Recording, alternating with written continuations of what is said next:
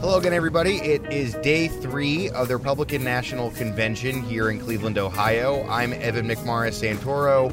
This is No One Knows Anything, the politics podcast from BuzzFeed News. We're coming at you fittingly today from inside the massive security cordon here in Cleveland. I'm sitting outside the Huntington Convention Center, which is where the media are located. That's where BuzzFeed has its little filing office, and other people have their offices, and everywhere around us is just fencing and police. And that's what we're going to talk about today. We're going to talk about today protest and security and fears here before the convention began that this was going to be a really raucous time. It seems like every law enforcement officer from the region is in town, and as you can hear overhead, there's a helicopter. That's more police activity. They're monitoring everything that's going on around us. But the reality is the situation has not really evolved or played out the way people expected when it comes to protests. And to talk to us about that is Darren Sands, political reporter with BuzzFeed. Darren, thank you. Hi, Evan.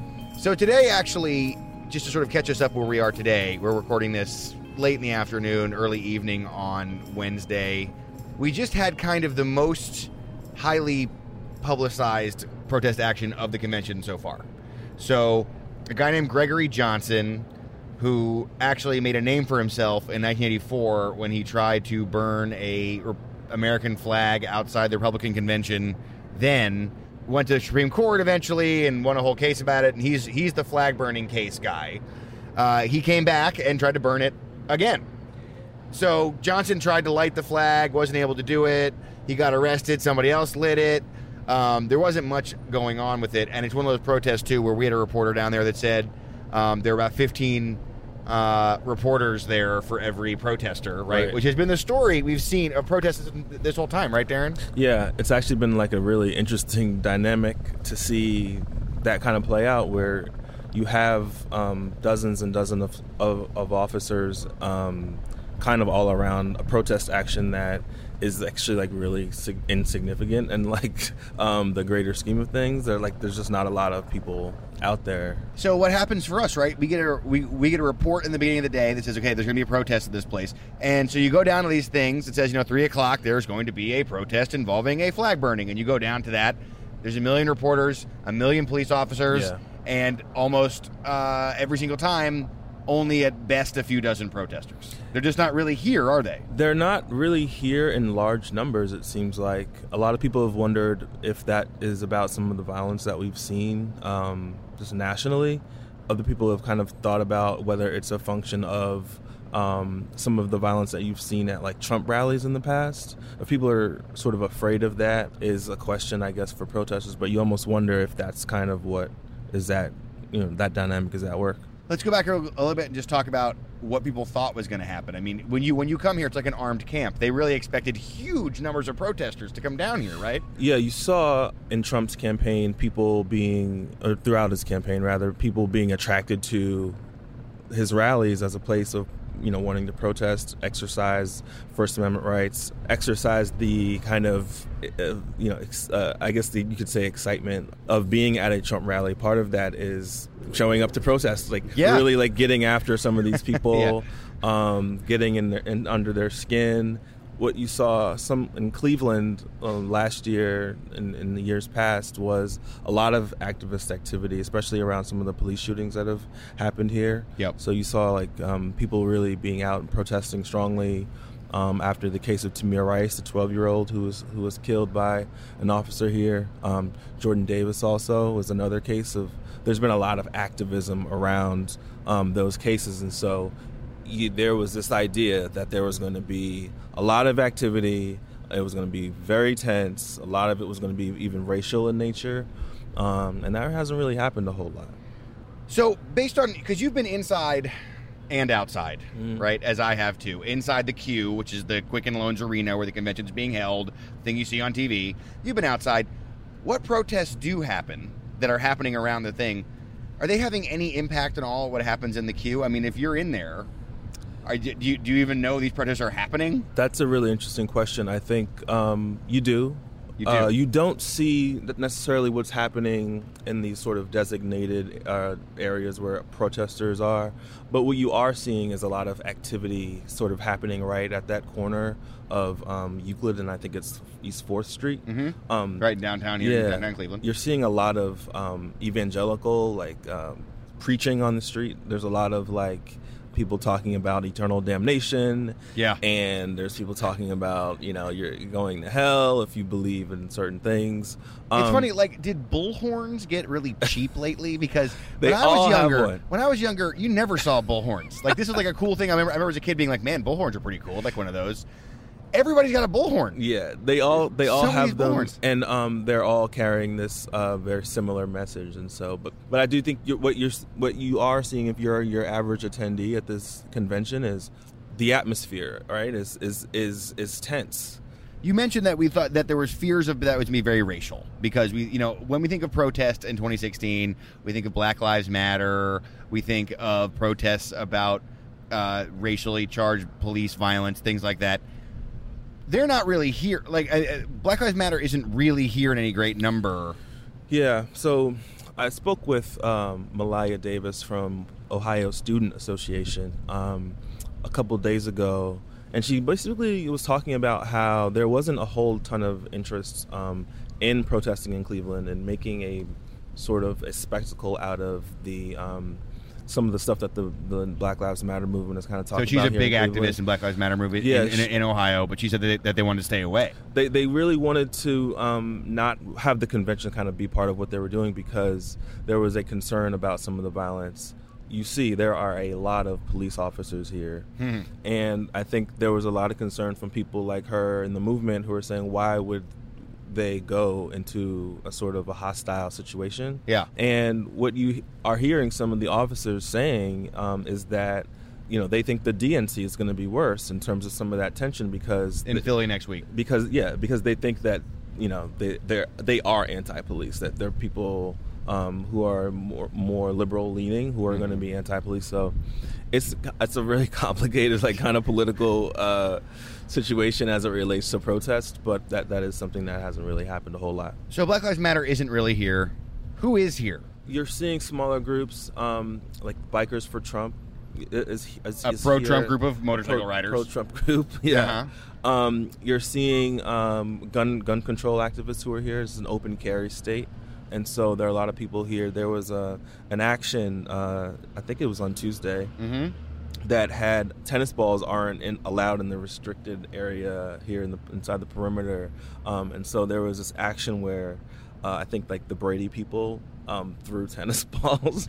And so it was this kind of weird, ironic protest that happened that I think was like really interesting. But that's the kind of thing that you're seeing. You're seeing gimmicky things, you're seeing like big statements being made, but like by small amounts of people. Exactly, that's a perfect way of putting it. It's like small groups of people, and like because even the open carry thing, one of the things that's going to be discussed is these open carry people who are very interested in this right to bear arms, like literally bear them as you walk around the city. They want to make a big stand to show how into it they are here in Cleveland. Yeah. And when they had the first big open carry rally, which was on Sunday, before the convention opened, there was one guy. Yeah. With an AR-15 and like 50 reporters around him. It makes you think about how much of an appetite there is for some of these protests, and with the mood of the country being what it is. Protests were going to be happening, and they were going to be frequent, and there were going to be a lot of them. And they were going to be tense. They were going to maybe be violent. Yeah. And with the events that we saw over the last 3 or 4 weeks in our country, you really do wonder if that's part of the reason why we haven't seen those protests pop off the way that we thought they were. Right. So smaller than we thought, fewer people than we thought so far. I mean, obviously we have a day more to go, but so far it seems smaller. It is fascinating to me, though, how much effort goes into creating an environment where protests are going to be controlled around these political conventions. I went down to the ACLU headquarters here in Cleveland the other day, yesterday actually.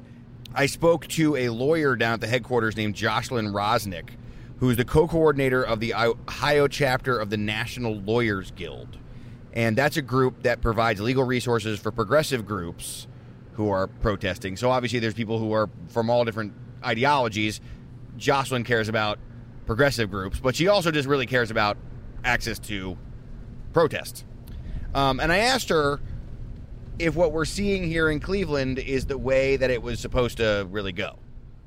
Even though there haven't been a large number of arrests, and we have seen in general constitutional policing, there are some issues that we've noticed. It does look like a militarized state downtown in Cleveland. There's large fencing almost at every single demonstration or any area where people are gathering. There aren't just dozens of law enforcement officers. There are hundreds from not only Cleveland or outside the city lines, but out-of-state law enforcement officers are there too. What we've seen is basically law enforcement is outnumbering the demonstrators at about a 2 or 3 to 1 ratio. Let's talk a bit about how protests work here, because one of the most fascinating things about it is it's the least organic thing I've ever seen. So you think of a protest, I think in my head I imagine a rally in the streets filled with people as they're sort of wrapped up in the cause. This is like you look at a map and it'll say the people who liked the Iraq War will protest from 2 to 2:30. The people who didn't like the Iraq War will protest from 2:30 to 3. There's a lot of control over how these protests work here, right? You're correct. It is very, very controlled, and this is not how it would usually work. This is specifically because it's the Republican National Convention, which is a national special security event. That means that there can be more rules and regulations, and there are. So that's why you're seeing a very tidy schedule of events. Individuals that wanted to go out to the speaker's platform, they had to register for their 30-minute slot. Anyone that wanted to take to the streets to engage in a parade or demonstration, they also had to get a permit. They had to register for that. And tell me a bit about that push-pull to get those zones, because to me, it seems like if you're in the convention hall, you can't hear or see these people. I mean, these people are talking to TV cameras mostly. And that's something that organizers and people like you sort of argue about, right? I think one of the really interesting things here is that when Cleveland first learned that we were going to be hosting the RNC for 2016, that was way back in July of 2014. And at that time, our city council passed an ordinance which no one really talked about at the time. It was very quiet in the media. People really didn't know about it. But it placed a lot of public spaces in our city basically on hold for the RNC host committee, which is why there are so many different groups with so many different backgrounds and ideologies that are all congregating in very few locations in the city.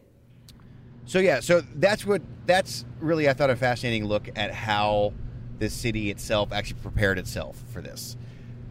And despite the fact, so we have this idea, I think we've gone over this pretty well. We've got the idea of this fear that some groups had of really just what's going to happen if they come down here having violent clashes.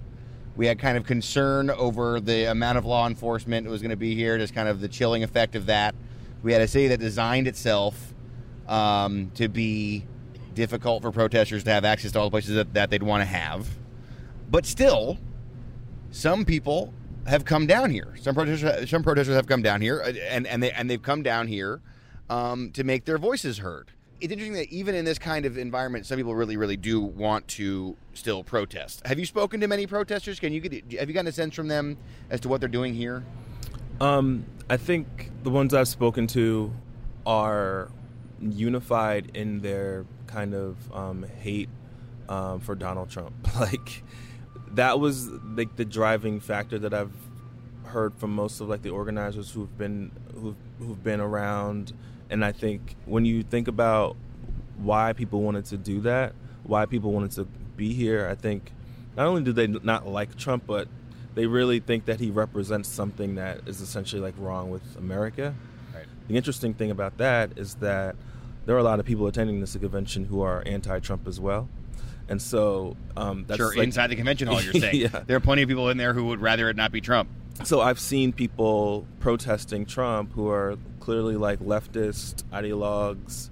I've been, walking down the street with people who've been all sorts of organizers, and you'll see fist bumps from actual like elected officials from people who just don't like Donald Trump, but they're here. So it's like a kind of interesting dynamic that you see kind of unfold on the street.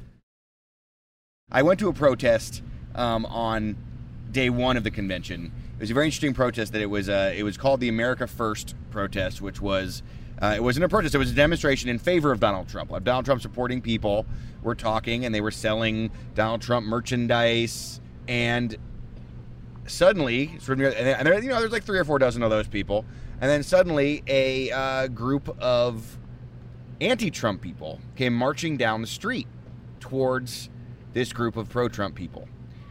All of a sudden, the cops just came out of nowhere. You had cops on horseback just show up, and then they're standing on one side of the street, and the protesters who are anti-Trump are on the other side of the street, and they're watching the protests, and they're going to come over, and they're preventing the protesters and the pro-Trump people from meshing, the anti-Trump and pro-Trump people from meshing.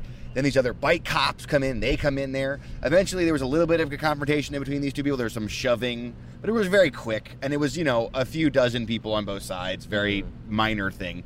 But it was just sort of moment where this tension of people who love Trump, people who hate Trump in the same place. I spoke with one of the protesters who was there, who's actually very quiet. Not a loud person, standing off in the corner, holding a sign up. The handmade sign, silently. So I went to talk to her. I wanted to find out what she was doing there. She wasn't there to make a lot of noise. She wasn't there to be on TV cameras. She wasn't there to clash with police or clash with other protesters. Her name is Patricia Egino. She lives here in Cleveland. And she had some interesting things to say about why she was down there and why other people that she knows weren't down there. Hi.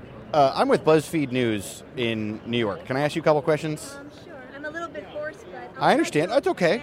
Yeah, you do. So tell me why it's so important for you to come down here and protest and hold this sign that you're holding. And tell me what your sign says, and tell me a bit about Latinos against Trump. I'm Latina. I'm Bolivian American, and Trump has had quite xenophobic rhetoric mostly against Mexicans and immigrants, but when you attack a group of citizens such as Mexicans, you're attacking all Latinos. Why do you think it's so important to protest in person like this? I mean, to come to this place and stand up outside, why is it important to come down here and do that as opposed to, say, sending a tweet or going to Facebook, something like that? Right. So I have friends who are staying at home, and I think the only one I know from my group of friends who came here because I think it's very important to express your opinion in person because it's very impersonal to just send a tweet or a Facebook post. And sure, it can be seen by a whole lot of people, but there's nothing like standing here, risking your life and basically limb because of the amount of tension that's been going on in the country. I think it sends a much stronger message. Were your friends afraid to come down? Yes, very much so. Were you afraid? I was a bit nervous, yes, but so far, so good. I've had a couple of nasty comments, but nothing, no violence that I have seen, really. I love talking to Patricia. That was just a cool story. I mean, you have talked to some people like this. I mean, you cover protest movements across the country, but this kind of visceral need to be seen as standing up for something, this is a huge part. I mean, this is happening all over the country these days. Yeah, it's listening to her talk. It was actually kind of beautiful. I hate to get sappy on this podcast, but let's go for it, man. You have a right to be heard. That's what the country was founded and built on. This is why we do our job, right? We have a role in this too. And so to see it all kind of what we do, what Trump is doing, what she does, it's weird. It's weirdly kind of beautiful to see. But sort of given what you've seen so far, when it comes to how protests are going to play a role in the coverage of these conventions, do we know anything, Darren? I don't think we do. I think what we'll see change is politicians and elected officials continue to sort of be much more supportive of police publicly. You've seen that with the president. He kind of gave a public statement, wrote an open letter to police officers. What I think in terms of protesters, I think there is a heightened sensitivity almost to kind of what police officers go through. And when there is going to be a protest, there's always going to be police officers. it'll be interesting to see how that dynamic kind of continues to sort of, how that tension kind of continues to sort of play itself out. It's going to be something that, even in Philadelphia, is going to be something that to really pay attention to.